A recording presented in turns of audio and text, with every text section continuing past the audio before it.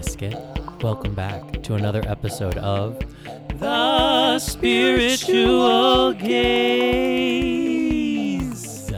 I'm one of your hosts, Brandon. And I'm your other host, Angel. And this is our twice monthly podcast dedicated to exploring the wide reaches of spirituality without pretending that it all makes sense. And we're all explorers together. We're exploring together. We're making mistakes together. We're succeeding together. We're flying off the rails together. And we're just trying to figure out what the hell's going on What together. is life? What is life? What is it all about? What is life? Well, it is a simulation Oh, yeah? of an Continue. experience that our bodies are having with our hearts. What is it a simulation of? Like a cartoon. It's a simulation of a divine intelligence's desire to experience itself in infinite forms all at once, interacting with itself. Why do you think it wants such a thing? Because it's lonely. Where is it? Where is what? The divine intelligence. Well, it's in you, and it's in me, and... Then why is it lonely if it's already in me and in you? Well, no, it's not lonely anymore, but it was lonely, which is why it separated itself into a gajillion pieces, and now we all interact with ourselves. Well, I bet it's having some regrets. Well, aren't we all? Aren't we all? Do you have any regrets? Oh, honey. We don't have enough time. We could call this the Spiritual Gaze Regrets Hour.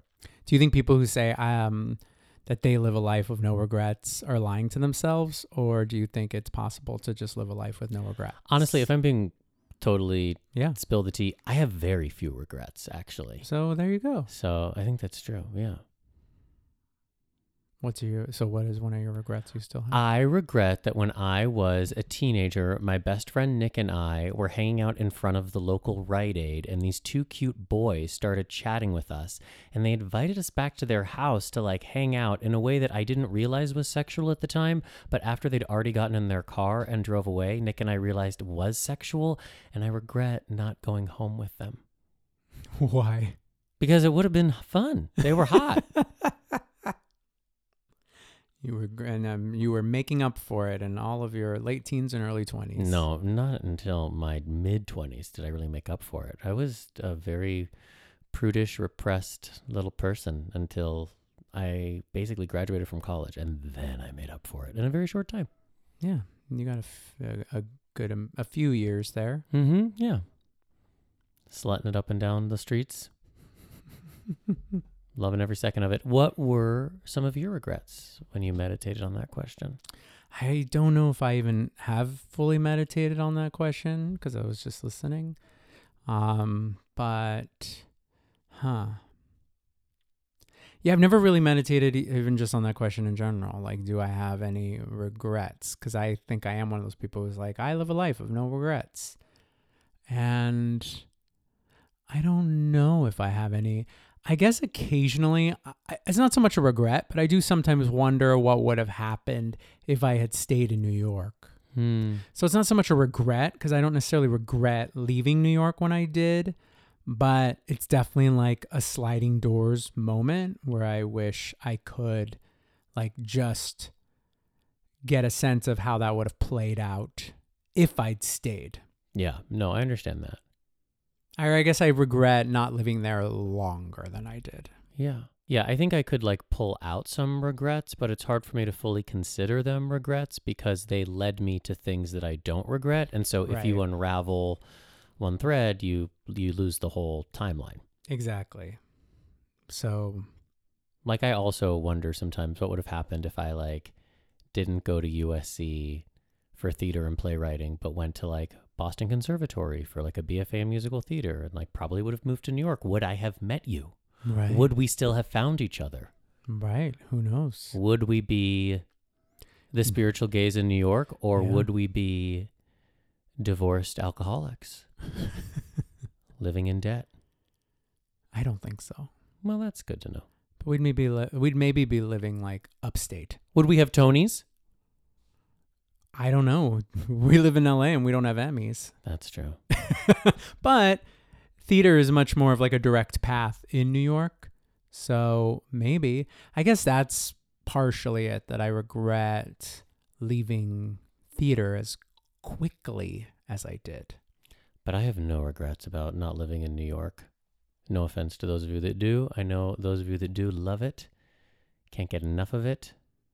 Consider it one of the best cities in the world. And it is one of the best cities in the world. It's just not a city for me. Yeah. And my fragile nervous system, which is just holding on right now because I had an afternoon coffee, which is a terrible idea.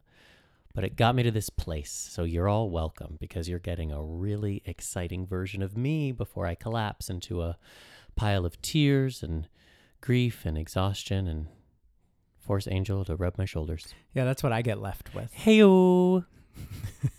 Apologies in advance. Who are we? Girl. Yeah, that's who I am today. That's my name. No, what is your name? My name is Brandon Alter. I am a queer spirit healer, a tarot reader, an astrologer, a teacher, a performer, and a caffeine addict. And who are you? I'm Angel Lopez. I am a writer. I am a film producer. I am a astrologer and a teacher of metaphysical things and a lover of the world. That's beautiful. Yeah. I've been meditating a lot on my grief recently, and by meditating, I mean I've been writing about it. I've been using Threads. I'm on Threads, everybody. I'm in a Threads era. Join me there. And because it doesn't matter and it's new and it feels like a safe space and who knows if it'll even last longer than the summer, I'm using it as like a place to just kind of like hold myself accountable for some of my musings on grief and just like posting things that I've been like keeping hidden in my notes app, but also like generating some new things. And I was realizing that grief is obviously many things and there are many different types of grief and everybody experiences it differently. But for me, it has allowed me to be found by the world in a way that I wasn't accessible to the world before losing my mom and losing Noche. And I think that's really beautiful. Like that's a gift, even though I don't always love being somebody who's now like openly crying in restaurants or on the streets or, I mean, obviously in a movie. But I do feel like I am more of a participant in the world having lost something than I was before. Mm-hmm. That makes sense. Yeah. Do you feel that way? I mean, you've always been very emotionally accessible. So yeah. You were like, honey, I'm a Cancer moon. The world has always found me.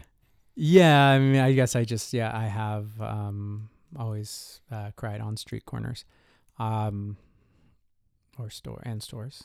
But You've cried on stores? On stores. You just like smeared your tears on their walls and... No, but it might be on rooftops, actually. Yeah. I might have been on a rooftop of a store and cried in San Francisco. But I understand what you mean by just like you feel like you've entered a deeper layer of existence when you go through a major loss. Yeah, I just have like an expanded capacity for empathy, I think. Or maybe it's just like a deeper sensitivity, but I am more attuned to the tenderness of all living beings in a way that I wasn't before. Like whether that's like a bug or just like a cranky lady in front of me at the pharmacy, I'm just like more emotionally available to what they might be experiencing. Mm-hmm. And oftentimes it makes me so sad. It like keeps breaking my heart. But like in a beautiful way. Yeah. Well, that's life, right? It's just like existing opens your heart in joyful ways, but it also like continually breaks your heart too. Just experientially. I feel like that's just like the human existence. Yeah. But as you get older, I think you become more attuned to the spectrum of it and the deeper feelings that come with it. This conversation is really killing my caffeine high. Who brought this up in the first place? You did. Fuck me. Jesus. Duplicitous Aquarius. But I think you're right. I think you're totally right. And that's how we get to like share more deeply with each other. Yeah. Is by like getting out from behind our like comfortable cool and getting real. Yeah. I actually think we're about to enter into like a whole era of getting real. You mean like collectively? I think the nodal shift is about like, can we get real with each other? Like, can we challenge ourselves to really speak about what's going on? Or are we just going to like continue to placate each other? That's later. That's the deep dive. But that is what I'm starting to kind of feel into. All right. Well, tease on the themes of where we're going, because we are going to deep dive into the second half of 2023 and the astrology that is at play. Because, there. honey, there's so much still to come. Mm-hmm. And it's different. It's like a different flavor. It literally is an act 2. Yeah, for our housewives attuned people, it's like that moment in the season where they're like, still to come this season on The Real Housewives of XYZ. And then you get like a whole other, you're like, oh my God, they're going to Portugal? Like you just have no real clue. That's essentially what we're going to give you all today is the mid-season trailer for the rest of the year. Except unlike some of those mid-season trailers, we are not going to play clips that then you will never actually see. No. Which is so rude, right? When they like play a clip and you're like, oh my God, when does that moment happen? And then that moment never happens. You're like, when the hell is she going to say that? She never does. She never did. But we will be going on trips. At least we will. Not to Portugal, honey. No, we're not going to Portugal, but we are going to Mexico. We are going to Mexico. Should we do a spiritual gaze meetup in Mexico City? I don't know. Do we have any listeners in Mexico City? Absolutely not. I don't know if we do. Nadie.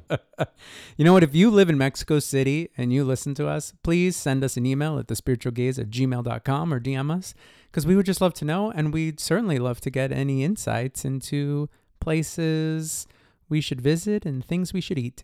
No emails coming in. Nadie escucha. Well, if we're going to the Czech Republic, because a lot of people, or at least we always are rated well on the Czech Republic. Oh, iTunes. really? Oh, wow. Finland. One of my homelands. Well, we should go. Okay.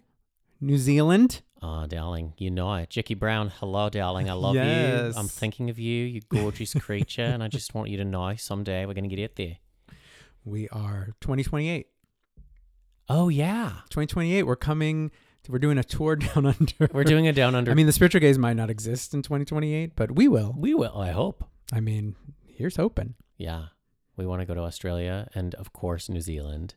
Yeah. Because that's where the big solar eclipse of 2028 is coming. Yeah, it's going to have a full showing down there. Yeah. In 2028. We really are off the rails today. Should we check in? Oh, I feel like we're right in. Oh, okay. We're right. We're in between the rails? Oh, we've just been having a very honest conversation. Oh, I've been lying this whole time. Well, it doesn't differ much from our entire marriage. Correct.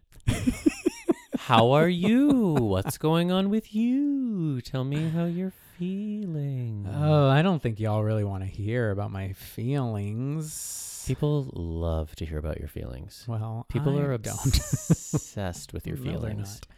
No one is obsessed with my feelings. I'm obsessed with your feelings. No, that's sweet. You know, I could take this a number of ways, and there's lots of things going on, right, in our lives, in our world. I'm gonna take this track. I have been finally getting to She's getting her body back. Yeah, I'm taking part in some physical therapy finally, and it has been a wonderful few weeks with my physical therapist, who I found thanks to our lovely friend Phoebe. Shout outs to Phoebes. We miss you already.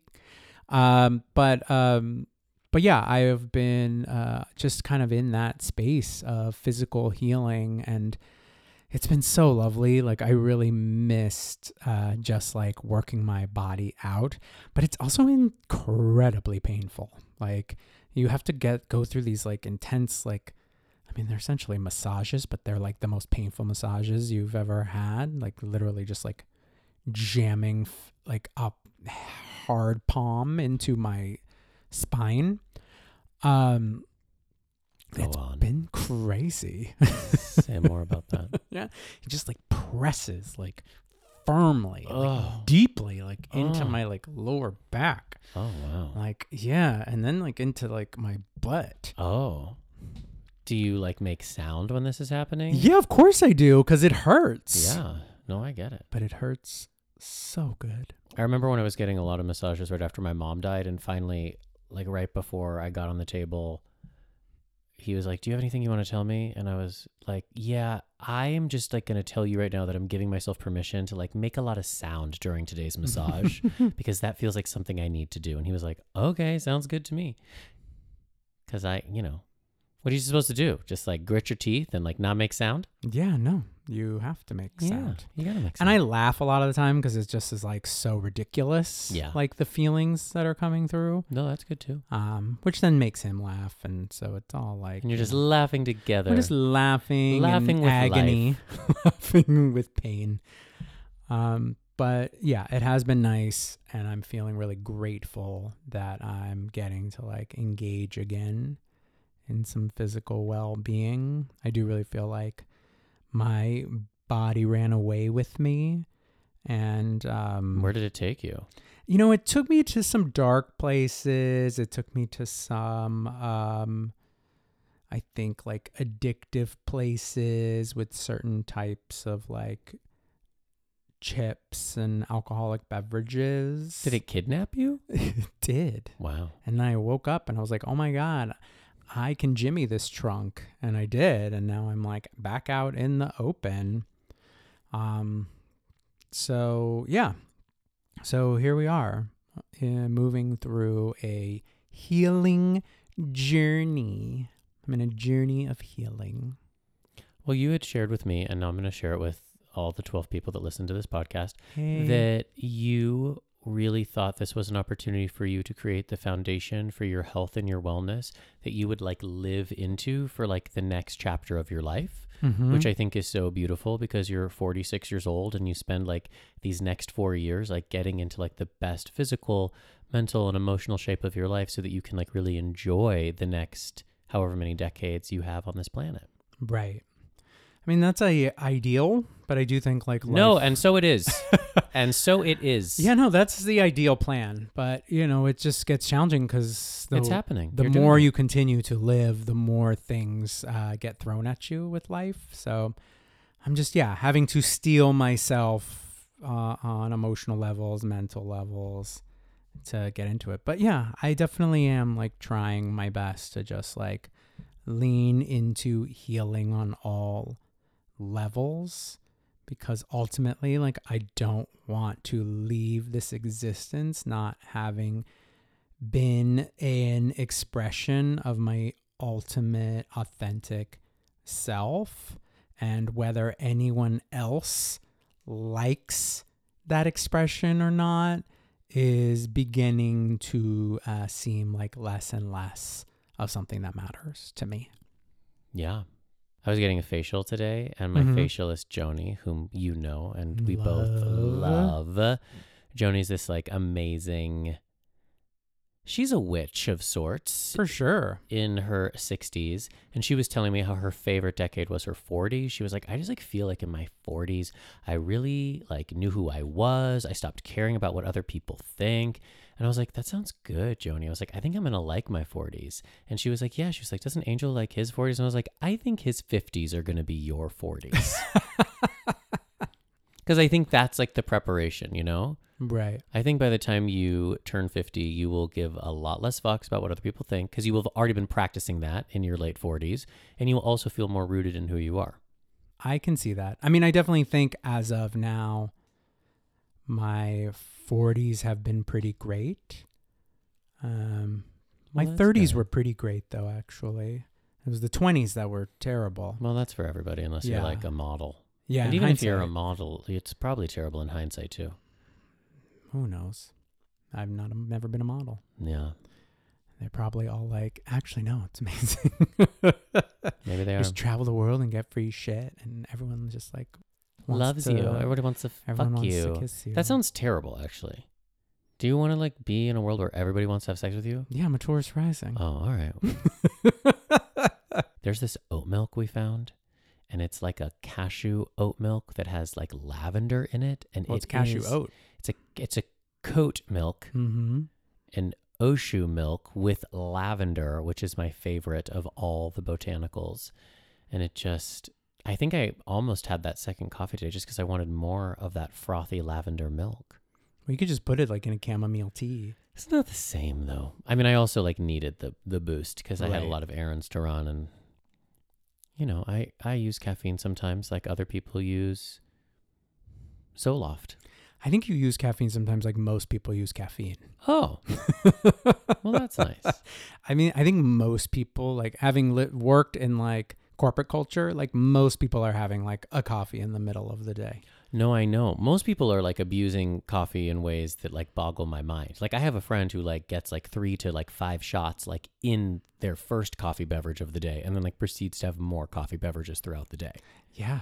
Like my adrenals couldn't handle that. My nervous system couldn't handle that. Like one coffee is more than enough for me. But today, because I'm living on the edge, maybe it was that Taurus moon, I just needed the comfort. Maybe, yeah.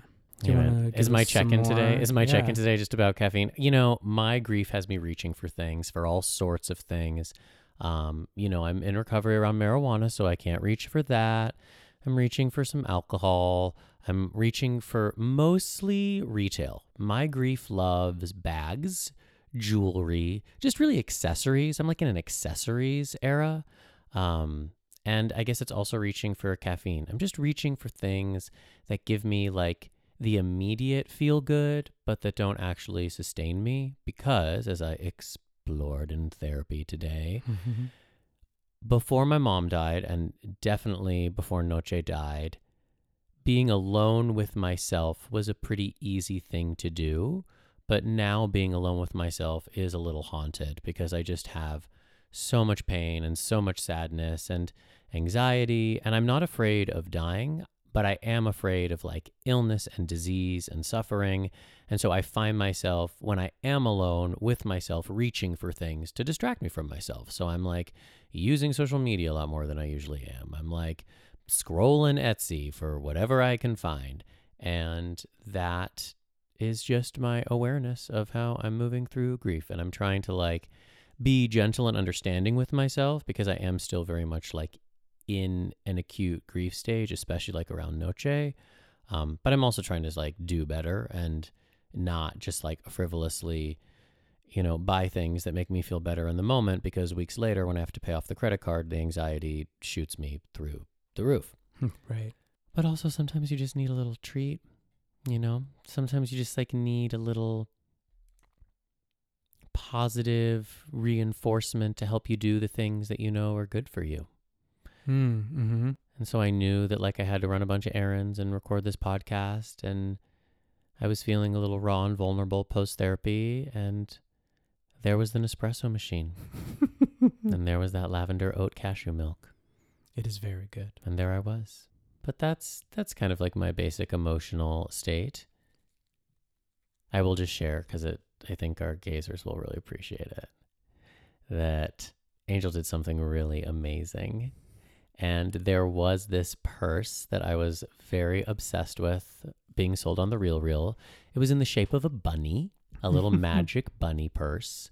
And we've been very obsessed with the bunnies around our house, especially since we don't have Noche to give all of our love to. We just like stand at the window and just like look at the bunnies because there are a bunch of them. And so for whatever reason, I was just like very obsessed. My grief really wanted this bunny purse.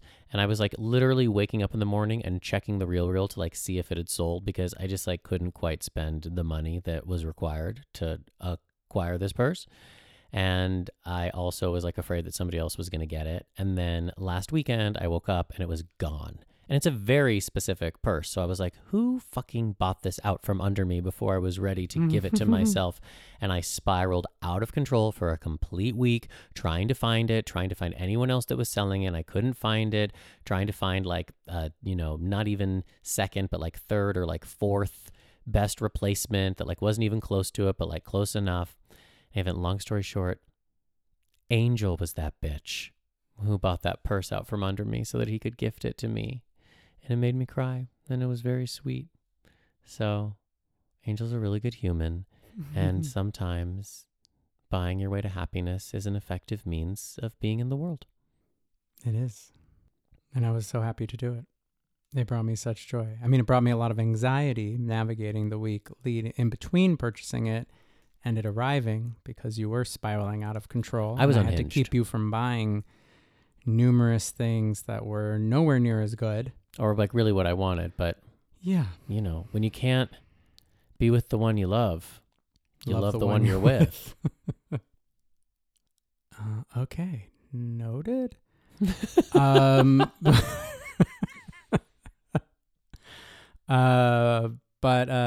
yeah, it was very exciting to get to gift that to you. So if you see me out in the world with my bunny purse, she's magic. She'll grant you a wish. Come up and say hi. I love that. Rachel, the magical bunny purse. Oh.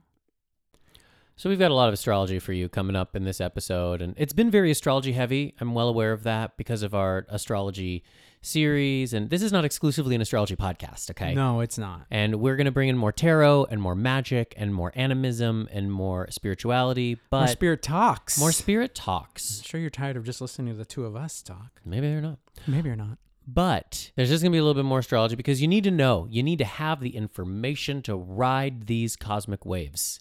But before we get into all that, Yes. let's have ourselves a little Dose of reality.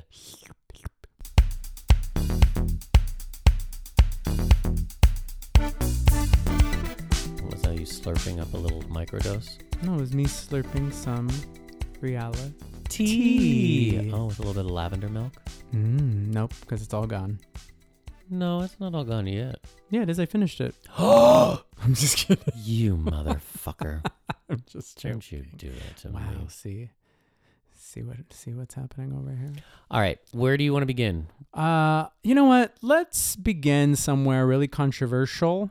Mm-hmm. A place that's going to bring out the worst in us. Mm. RuPaul's Drag Race All-Stars. So I think we are literally being brainwashed to try to make Candy Muse happen. And Candy Muse is not going to happen. She shouldn't happen. Stop trying to make Candy Muse happen. Wake up, everybody. Wake up. I think there are people out there who love them some Candy Muse. You may be listening. You might be like, oh my God, are they about to hate on Candy Muse? But you know what? I am.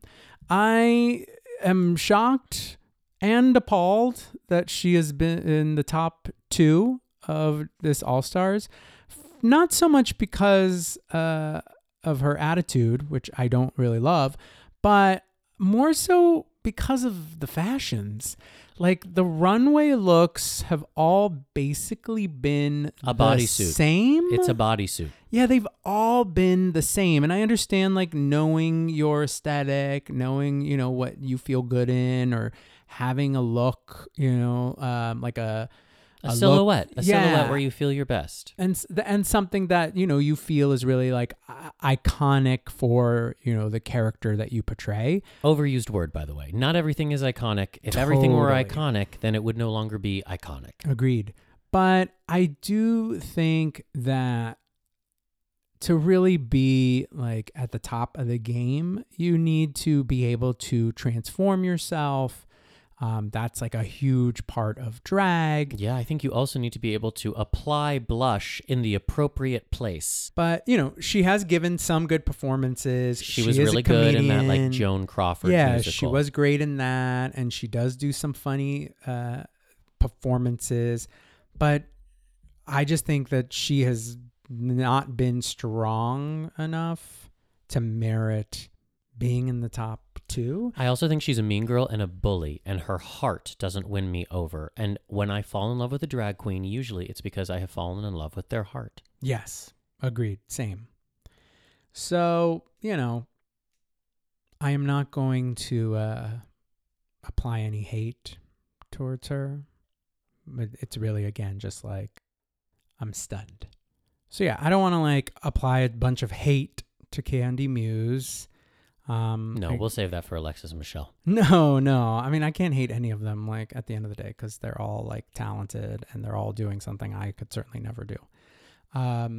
But I do ultimately just think from a competition standpoint, it's a little surprising and kind of just like a bit of a bummer. And I actually didn't even watch the last episode because it had been spoiled for me what was going to happen. And I was like, I don't even need to watch it because I'm good.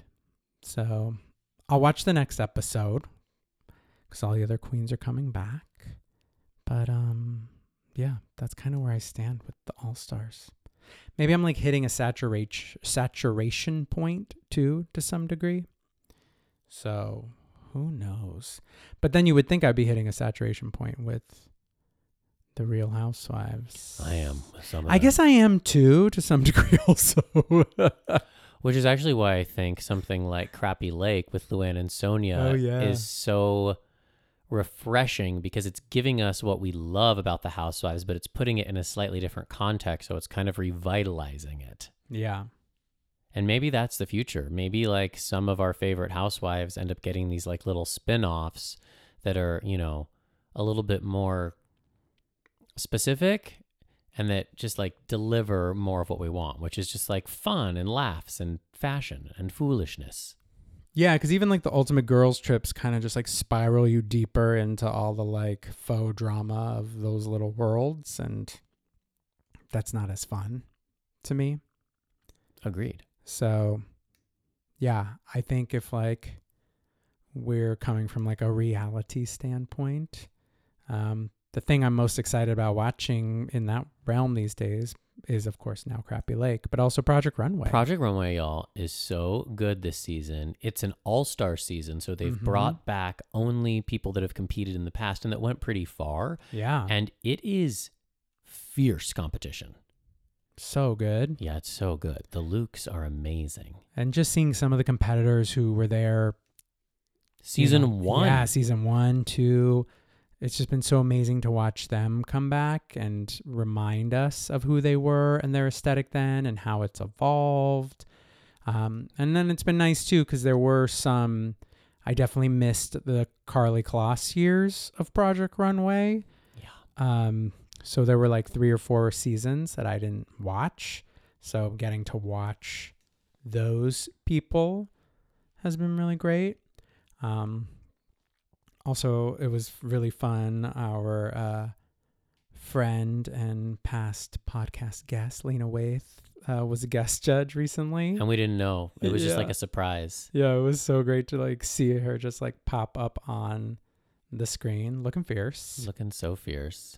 Very Project Runway mode. I know. It was funny because I was like thinking of her that day and I was like, I really need to call Lena because I'm sad and I could like use a pep talk. And then she just showed up on my TV and I was like, you know what? I'm fine actually. I just needed that and I feel okay. Well, then we just did like a pep group text around it. But yeah, so if you aren't watching Project Runway and haven't in a while, I highly recommend this being a great season to dive into it. Yeah. Less Candy Muse, more real fashion. Yes. All right, let's head into this episode's Deep Dive.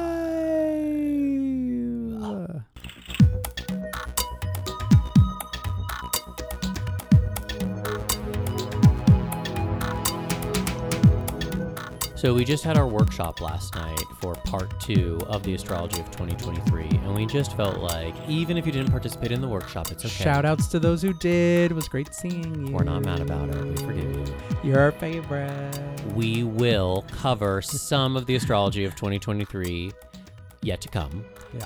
Because it's important, and there are some big tonal shifts, and this is what you came here for. Maybe you came here to hear us rage against Candy Muse. Lightning strikes every time she moves. Remember that song? Kind of. And he's looking like you. Oh, right. Who sings that? Rihanna. Oh. Good for her. So yeah, there are some headlines of the next 6 months of astrology. One being the nodal shift that Brandon mentioned earlier. But I think we probably would want to start with the Venus story. Go, honey. Go on a journey with Venus and tell us what you discover. What is the Venus story, everyone?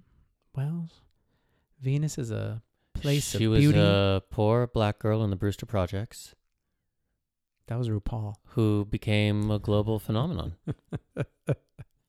And then fell in love with a cowboy who allowed her to frack this precious planet we call home. Sounds more like a Persephone story than a Venus story. But isn't Persephone kind of like Venus? Yeah, the Venus of the underworld? Isn't she a type of Venus? For sure. Isn't she Venus underground?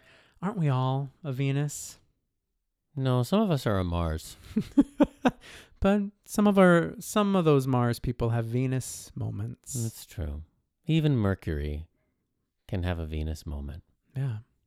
Would you consider yourself more a Mars or more a Venus? I mean, you're kind of more a Mars. Well, but who's very Venusian? Because my Mars and Venus are conjunct. Yeah, but it's you're in more of a Aries, Mars. so Mars is definitely more intense. Yeah, I'm more of a Venus. It's true. You are. That's why we're a good combination. Exactly. Stay spicy. Combative, but playfully so. Most of the time. But yeah, so Venus is in Leo.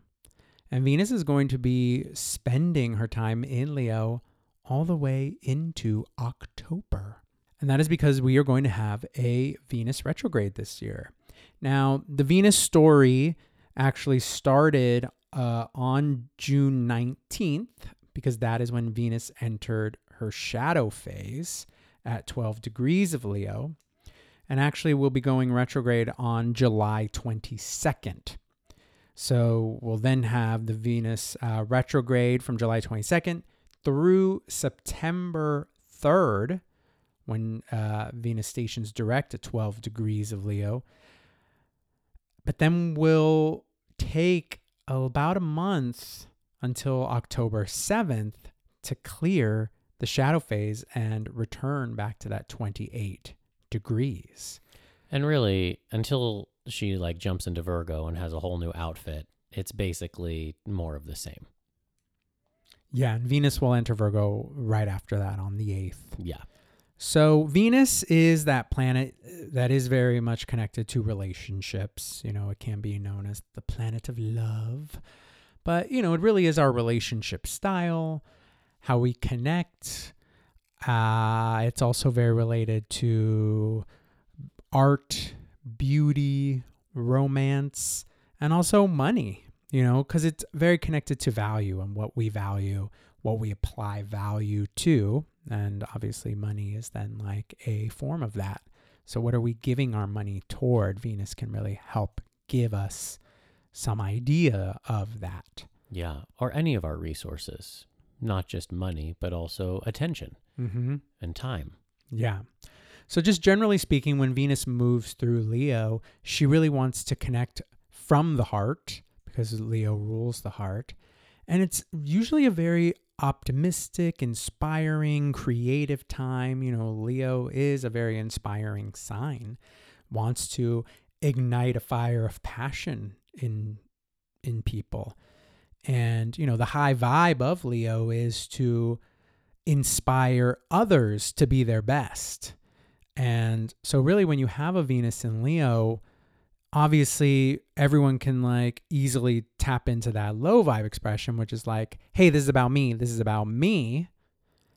But if we can aspire toward the higher vibration, it's ultimately everyone leading with their heart, living from their heart's path so that they're inspiring others to do the same.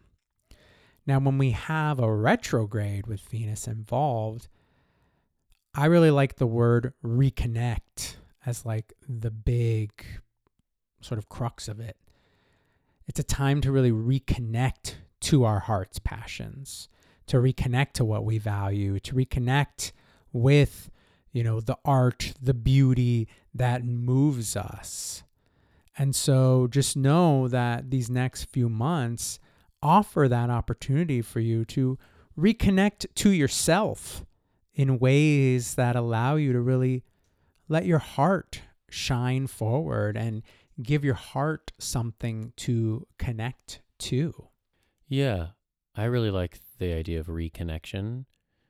And I think first and foremost, we have to reconnect to our own passion and make sure that the people, the projects, the things that we engage with are actually things that we still give a shit about. Yeah. And sometimes with Venus retrograde too, I think there's like a redistribution of those resources that we were talking about, and you're like shifting things. Like you have all the ingredients, it's just that the recipe has to change. Right. And Leo can be an ego-driven sign. It can be a little dramatic. Yeah, but with that ego, it really will hold on to the passion even after the flame has gone out. So to what you were just saying, I think this retrograde time is your chance to fully make sure and also adjust, because you might be like, yeah, I do want to pursue this, but maybe not for the reason I did before. You know, like for myself, I'm just even thinking about like writing, and I've been, you know, I was like so aggressively excited and interested in television writing, like really focusing on that, getting into it. I was working on multiple projects really, really pointedly, really excitedly. And I just kind of hit a wall and have been on like a full hiatus from that whole process for myself. Venus underground. Yeah, fully Venus underground. And I think where I'm starting to find myself is this place of like, oh, I miss writing. Like I love to write. I am a writer. And I miss like screenwriting. You know, I miss writing with that imagery. And now beginning to slowly re-engage with that process, but from a different place, is I think what's going to help me really see what it is I want to create and why. Yeah. Well, can I offer that Leo requires an audience? Mm-hmm. Like if there isn't an audience, there really can't be the fullness of a performer. And so with Venus in Leo, I think we are reconnecting to what is the right audience for us. Yeah. Right? For our offerings. Yeah. And so that might be something that you're realizing for yourself. But Definitely. also, even like in a non-creative way, like who is the audience for your, you know, daily struggles? You know, like what friends do you call up, and are they giving you what you need? Right. Are they the right audience for you? Yeah. Well, I think that's also important for everyone to get a sense of where their Venus is transiting, you know, where they have Venus in Leo, because that's going to help you get a sense of maybe where in your life you need an audience, you know, where in your life you need that reconnection. Yeah. You know, where you're like, oh, shit, the plug came out. Like, I got to plug this shit back in, you know? Oh, I thought you meant like a hair plug. No. I was like, that's Oh, horrifying. God. That sounds gross. Somebody just like pulled it out. No, I would not think of that. So what house are you going to have this 12 to 28 degree Leo story happening in? It's my 5th and my 6th house. Oh. So how does that, how do you prep yourself for that? It's none of your business. You're not my audience. Okay, cool. Well, I would say start there. I think. And also I am your audience. Yeah, it's so true. Your first audience. I don't know what to say. Yeah, so, you know, like in my 6th house, I'm obviously like recommitting to my routines and making sure that like I'm passionate about the things that I'm doing every day. But then, of course, it's going to spend the majority of time in my 5th house. So obviously, like a lot of the creative work that I'm wanting to do, especially around this tarot musical, it feels like a really good time to just be like diving into that. And probably like instead of like doing the whole writing in secrecy and silence, like probably bringing some people along on the process, because I need the audience for it to help keep me inspired around it. Yeah. I think that is a good way to look at it. What about you, boo? Well, mine is going to be in my 4th house. So it's all about home, family, reconnecting to reconnecting to my family, reconnecting to my place in my family. And I do think on some level it's going to push me to have to reconnect with my past. I've been like just dancing with the idea even of just finally plugging into like an ancestry.com or something along those lines. And I really feel like now is the time to do that, just to get like a deeper sense of like who are the ancestors that I know of? Like, can I see more pictures of them? You know, because I don't have a ton of that material just within my family. So just things of that nature, I'm super curious about and utilizing this time for that. Yeah. I also really want to point out too, just the like phrasing of self-love. Go on. Just because Venus in Leo is very much just a literal self-love definition. So to reconnect yourself to how you love yourself, to the ways you love yourself, and also just, I think, get very honest about like, how much do I love myself? Yeah. And how has that influenced the like people, places, and things that I've partnered with? Exactly. Because what came up in the workshop last night was this idea and maybe using the Venus retrograde time as an experiment, because a retrograde is an experiment. Like you're backing up. So you haven't gone forwards yet. So you can make mistakes. You can explore. You can always recapitulate. Yeah. But to explore, your friendships, your relationships, your partnerships, but also the things that you are giving your resources to, and ask yourself, if I loved myself completely, if I was able to practice a radical self-acceptance, would I still be in relationship with these people, with this project, with this thing? And if the answer is no, then maybe that is something for you to realize that, oh, like maybe I have to let some of these things go because they're just continuing to feed back to me this like lack of self-love loop. Totally. That's really good. And that's connecting me to everything you were saying about an audience. And I feel like even like in entertainment, a lot of the times when you are creating something, the question you always get asked is like, well, who is it for? And I think that's a question to ask yourself in general about what it is you're doing.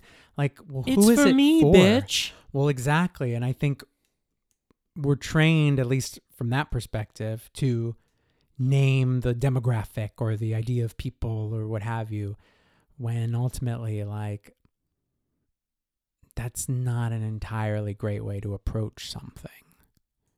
And yeah, the answer should be, well, it's for me, bitch.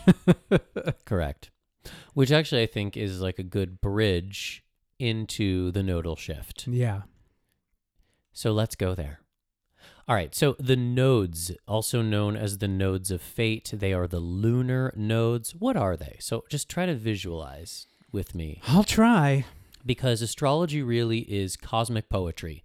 There are things happening in the sky, and based on the movements of the planets, we interpret significations poetically. So, the lunar nodes are not planets, they're places in the sky where two paths intersect. The first path is the path or the orbit of the moon around the Earth. And then the second, so just visualize that. You've got the moon, it goes all the way around the Earth. And then simultaneously, while that's happening, the Earth is going around the sun. So where those two paths intersect on the north and the south, those create the lunar nodes. Those are the nodes of fate. And they change signs about every year and a half or so. So just working with that symbolism, you've got the path of the moon around the Earth, and we know that the moon is the closest body to the Earth. It symbolizes our body. It symbolizes our needs. It also represents like what will manifest, right? Like the moon controls the tides. It controls how we feel on any given day, especially for those of us with lots of Cancer placements. But then you have the path of the sun, But then you have the path of the Earth around the sun, which is a much larger and longer path. It takes 365 days. It's also something that's always there. The moon is there and then it disappears, it waxes and it wanes. But the Earth and the sun have a fairly consistent relationship, even though days get shorter and days get hotter and days get colder. So what you're working with the nodes of fate is this polarity between the invisible and the visible, between what is easy and what is hard. And the gateway of the nodes is what we are all collectively being invited to work with for the period of time that the two pathways are intersecting. So it's my experience and my belief that the North Node is hard. The North Node is like the top of the mountain that you want to climb. It's not what's going to be served to you on a platter. And the South Node is like a whirlpool. It's very seductive and it can suck you in because it's something that you actually have wherewithal around. In fact, a lot of people interpret the South Node in your birth chart as like your past life, what you come into this life already having some access around. So whatever the North Node is doing sometimes feels like quite repellent. You're like, ugh, I don't want that because it's hard, because it almost like flies against or flies in the face of that which I'm already feeling comfortable around. So if you even just think about where's the North Node in your chart, that's probably an energy that doesn't come to you easily, but you also want it. You want to have some ownership of it. So the nodes are shifting out of North Node Taurus, South Node Scorpio, and the nodes are always in the polarities of the signs. They always travel together. They're always in a dynamic tension into Aries Libra, North Node Aries, South Node Libra.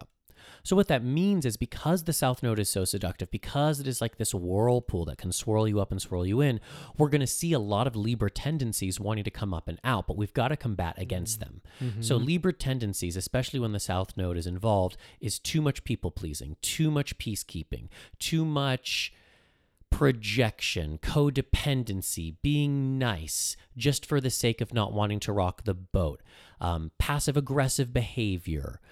Some people might be feeling very called out right now.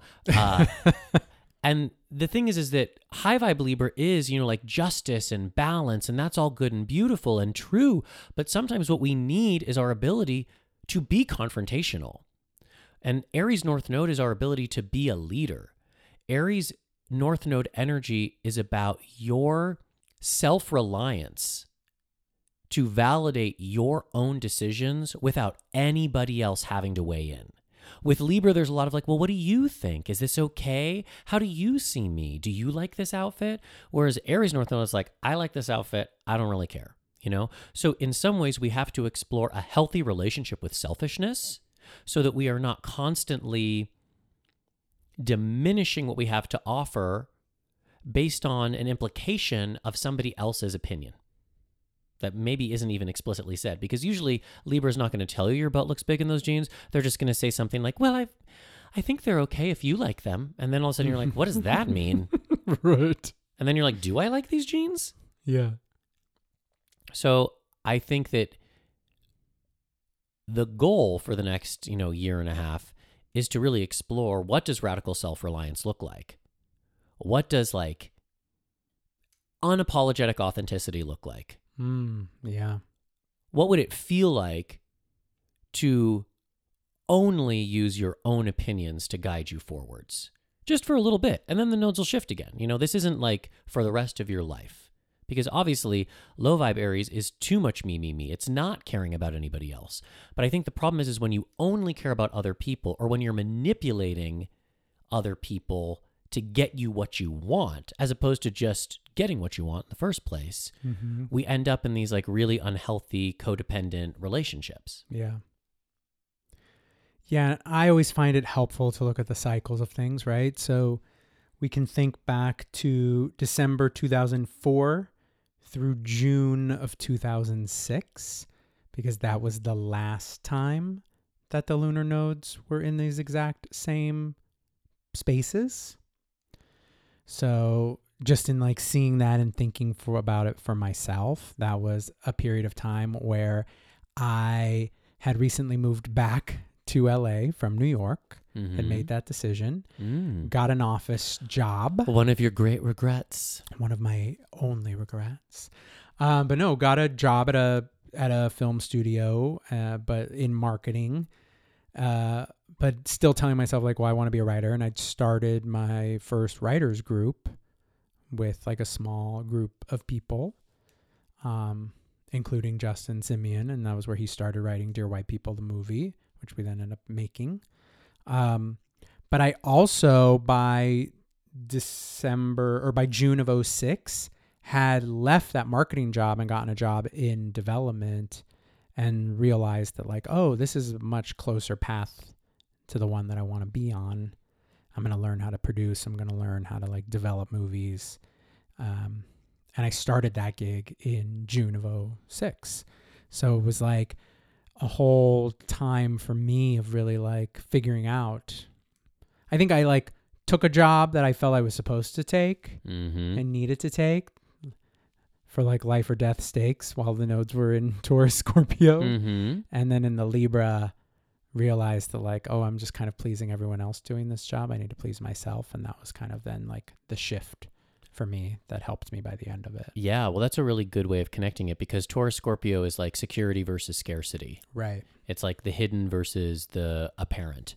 And we've all been working with that. But, you know, you can't work with that forever. And now it's time to blaze a trail. And I think that like our collective echo chamber of social media and being fed what we're supposed to look like and be like and think has just like reached a untenable breaking point. And I said this kind of pithily, but I really believe it, that there's something about the Aries North Node that shifts us from AI to I am. Oh, yeah. And really getting comfortable with the I amness of your being. Yeah. And there's a lot of imagination that's involved there, a lot of vision, because Aries is a fire sign and it's the first visionary. The fire signs are visionaries. They carry the visions for us. And so it's about the vision of you in your life. And of course, we need to be inspired and we need role models. But for the next year and a half, what you really need is your own inner sense of how things feel for you. What feels good for you. Doesn't matter what anyone else is going to say. Do you want to look in the mirror and see pink hair? You know? Red. Do you want to spend your time working on a horror film? You know? Even if people Kinda. are like, what are you doing? You know? I kind of do. So Oh, you're not asking me this. I wasn't asking you that. But also, maybe I am. I dyed my hair red. But also, today. that's part of the fun of being alive. It's like not everyone's going to approve of you. You know? And who gives a fuck? You know? Find the people that are for you. And that's also how this partners nicely with the Venus retrograde, is that the more fully you are, the more you can find the right audience, as opposed to always watering yourself down or hemming and hawing. I think it's going to be a fun time. I think it's going to be spicy. It's going to be a fun time. Well, it's like the summer, you know, I've seen a lot of people categorizing it as like the summer of love because it's like Venus and Leo. And I'm like, okay, sure. But like, it feels more just like a summer of like Self-love. Self-love, bitch. The bitch included. Because you know why? Because you're a bad bitch. Yeah. And it's okay to be. Yeah, and it's okay like not to be nice all the time. I'm not saying to be mean. I'm just saying that Yeah, don't you dare. just it's okay to be honest and to not shy away from confrontation. Yep. So those are the biggest pieces. You know, the nodes, we're going to be dealing with them for a year and a half. Venus, we're dealing with her and her Leo life until October. Those are the pretty major transits that we wanted to cover. Yeah, I think just of note, we do have 2 more Mercury retrogrades this year. We're in an Earth sign Mercury retrograde year. We already had the Mercury retrograde in Taurus earlier this year. We will have a Mercury retrograde in Virgo from August 23rd through September 15th. So just keep that in mind. Anyone from 8 to 21 degrees of Virgo, wherever that is in your chart, you will experience some retrograde energy there. And we're going to have Venus and Mercury retrograde at the same time, which will be very interesting. Yeah. But actually feels very helpful to have both For of those sure. planets moving backwards and in sextiling signs. Yeah. Feels like fertile and actually feels like grounding and like there's a container for that fire. Yeah, let's all like kind of really slow down and like remember what we're doing here and why we're doing it and what the proper steps are to get it done. And how to make it feel good in ways beyond just like an afternoon coffee that's going to make you feel badly. Pretty much right about now, I'm actually I'm pretty much crashing. I also loved the like pose you just struck. You like threw your hands up in the air. You were like, Patti LuPone's going to be on stage this weekend when we see her. Oh my goddess, we're going to go see Patti LuPone. Yeah, we're Patti LuPone gays. We love that Taurus. I just love a Taurus singer. They have Love the that best crunch. voices. Love that crunch. Okay, then we're also going to have Mercury retrograde in Capricorn, though it's actually going to be a Capricorn Sagittarius retrograde. This will happen from December 12th to New Year's Day, Which is January why 1st. you should do your Christmas shopping early, If that's a Henny, thing you care about, yes. or your Hanukkah shopping, your Right. holiday gifting. Yeah. Have them by the first week of December. Yeah, and I would even say like whatever plans you're making, travel plans, just try and do them as in advance as you can. Yeah, they're going to change. I foresee like some big winter storms and travel being a disaster. Well, ideally not, but I think it's just important to like know you'll have some slowdown there. So do your best to like plan ahead. But yeah, that's going to be from 22 degrees Sagittarius to 8 degrees of Capricorn. So anything you have in those spaces will also be directly affected around that time. We do have that eclipse season. I just want to mention that real briefly, just because the nodes, the lunar nodes and eclipses are very connected. We get eclipses because the sun and the moon are within a certain degree of the nodes. I think it's like 12.5 degrees.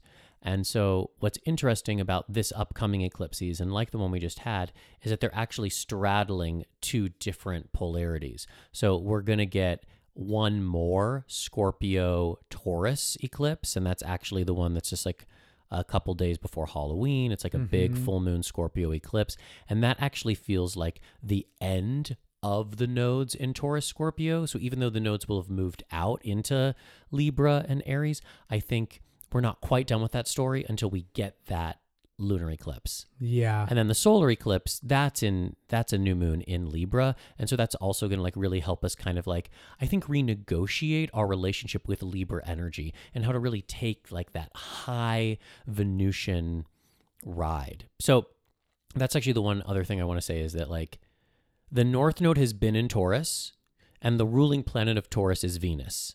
So we've been a lot more Venusian. But when the North Node moves into Aries, it answers to Mars. And so we all become a lot more martial, which is that sense of like healthy aggression, healthy action, like needing to move things forward, being willing to fight for your life, for your authenticity, for your place in your life. Yeah.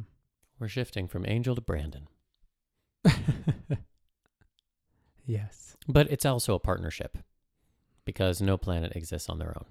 Right, exactly. There'd be no Brandon without Angel. I mean, that's not true, but I see what you're saying. I mean, listen, I will say, I would not be the version of myself that I am without having been in a relationship with you for so long. Totally. And the safe container that you've created for me and the unconditional love that's actually allowed me to explore who I am so much more deeply than I ever have felt safe enough to do. Mm-hmm. So in some ways that is true, you know, like I don't know, like this Brandon that sits here wouldn't exist if we had both decided to live in New York. Well, then you should take me off your regrets list. Yeah, you're not on my regrets list. Just teasing. You know, but not buying that bunny bag was almost on my regrets list I know. until all of a sudden it showed up. Buying it was almost on my regrets list until it showed up. Ooh, child. All right, now it is time for the tarot card of the episode.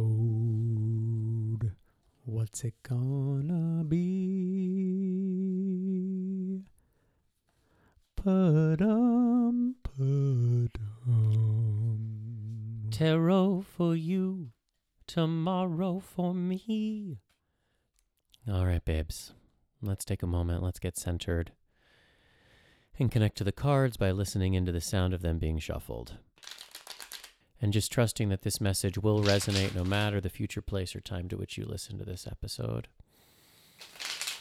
So if it's safe to do so, close your eyes, drop down into your heart, feel the safety of being inside your body. Maybe even take a moment to connect your body to this larger body that we call planet Earth.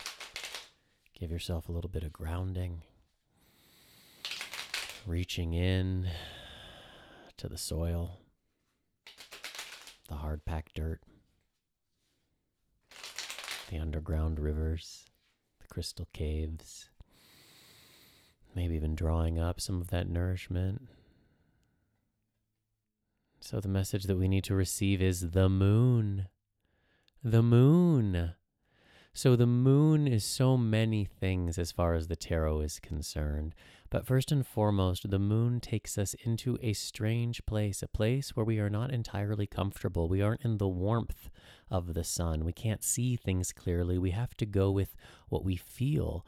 And the strange lunar landscape that the moon presents sometimes feels very queer, like Alice in Wonderland, and you're kind of in the upside down, but that makes sense because we are shifting out of a nodal placement that we've kind of gotten comfortable in for the last year and a half. We're entering into new territory where we might not feel like we have our footing, but that's a good thing because the moon also represents queerness, represents another way of doing things, not going the straight and narrow, not going the tried and true, not using the right hand, but using the left hand, walking the crooked path.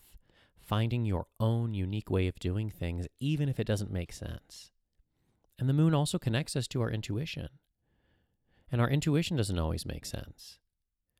So until we meet again, I would encourage you to continue to lean into all of the mystery and the wonder, and to remember that just because you don't understand something doesn't mean that it doesn't have value. In fact, it's the things that we can't understand that have the most value. You can't understand the journey while you're taking it. You understand it when you look back and go, oh, that's why this had to unfold this way. But right now, just take the ride. And trust the things that scare you. Trust the things that surprise you. The moon is one of those moments in meditation when you're like so far out there that you don't even realize how far out you've been until you try to come back. And it's a long way to come back. But before you had the realization how far out you were, you enjoyed that experience. And so there's something about the moon too that allows us to enjoy being untethered and being unmoored. And the anxiety only comes in when we start to think about how we're going to get back. And maybe we don't need to worry about how to get back for the current moment.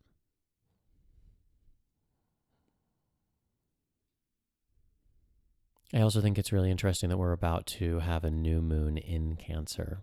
Mm-hmm. And that new moon in Cancer is the same day as the nodal shift. Right. And that new moon in Cancer is a really powerful lunation. So if you're listening to this before Monday the 17th, just circle that as an important day for you to embrace the moon in its many ways. And embrace your own moon. Whatever that natal moon is in your chart deserves your love and your attention and your respect. And maybe it wants to take you somewhere pretty far out that you've never been before. And don't worry, your spirit will find its way back. Mm-hmm. Beautiful.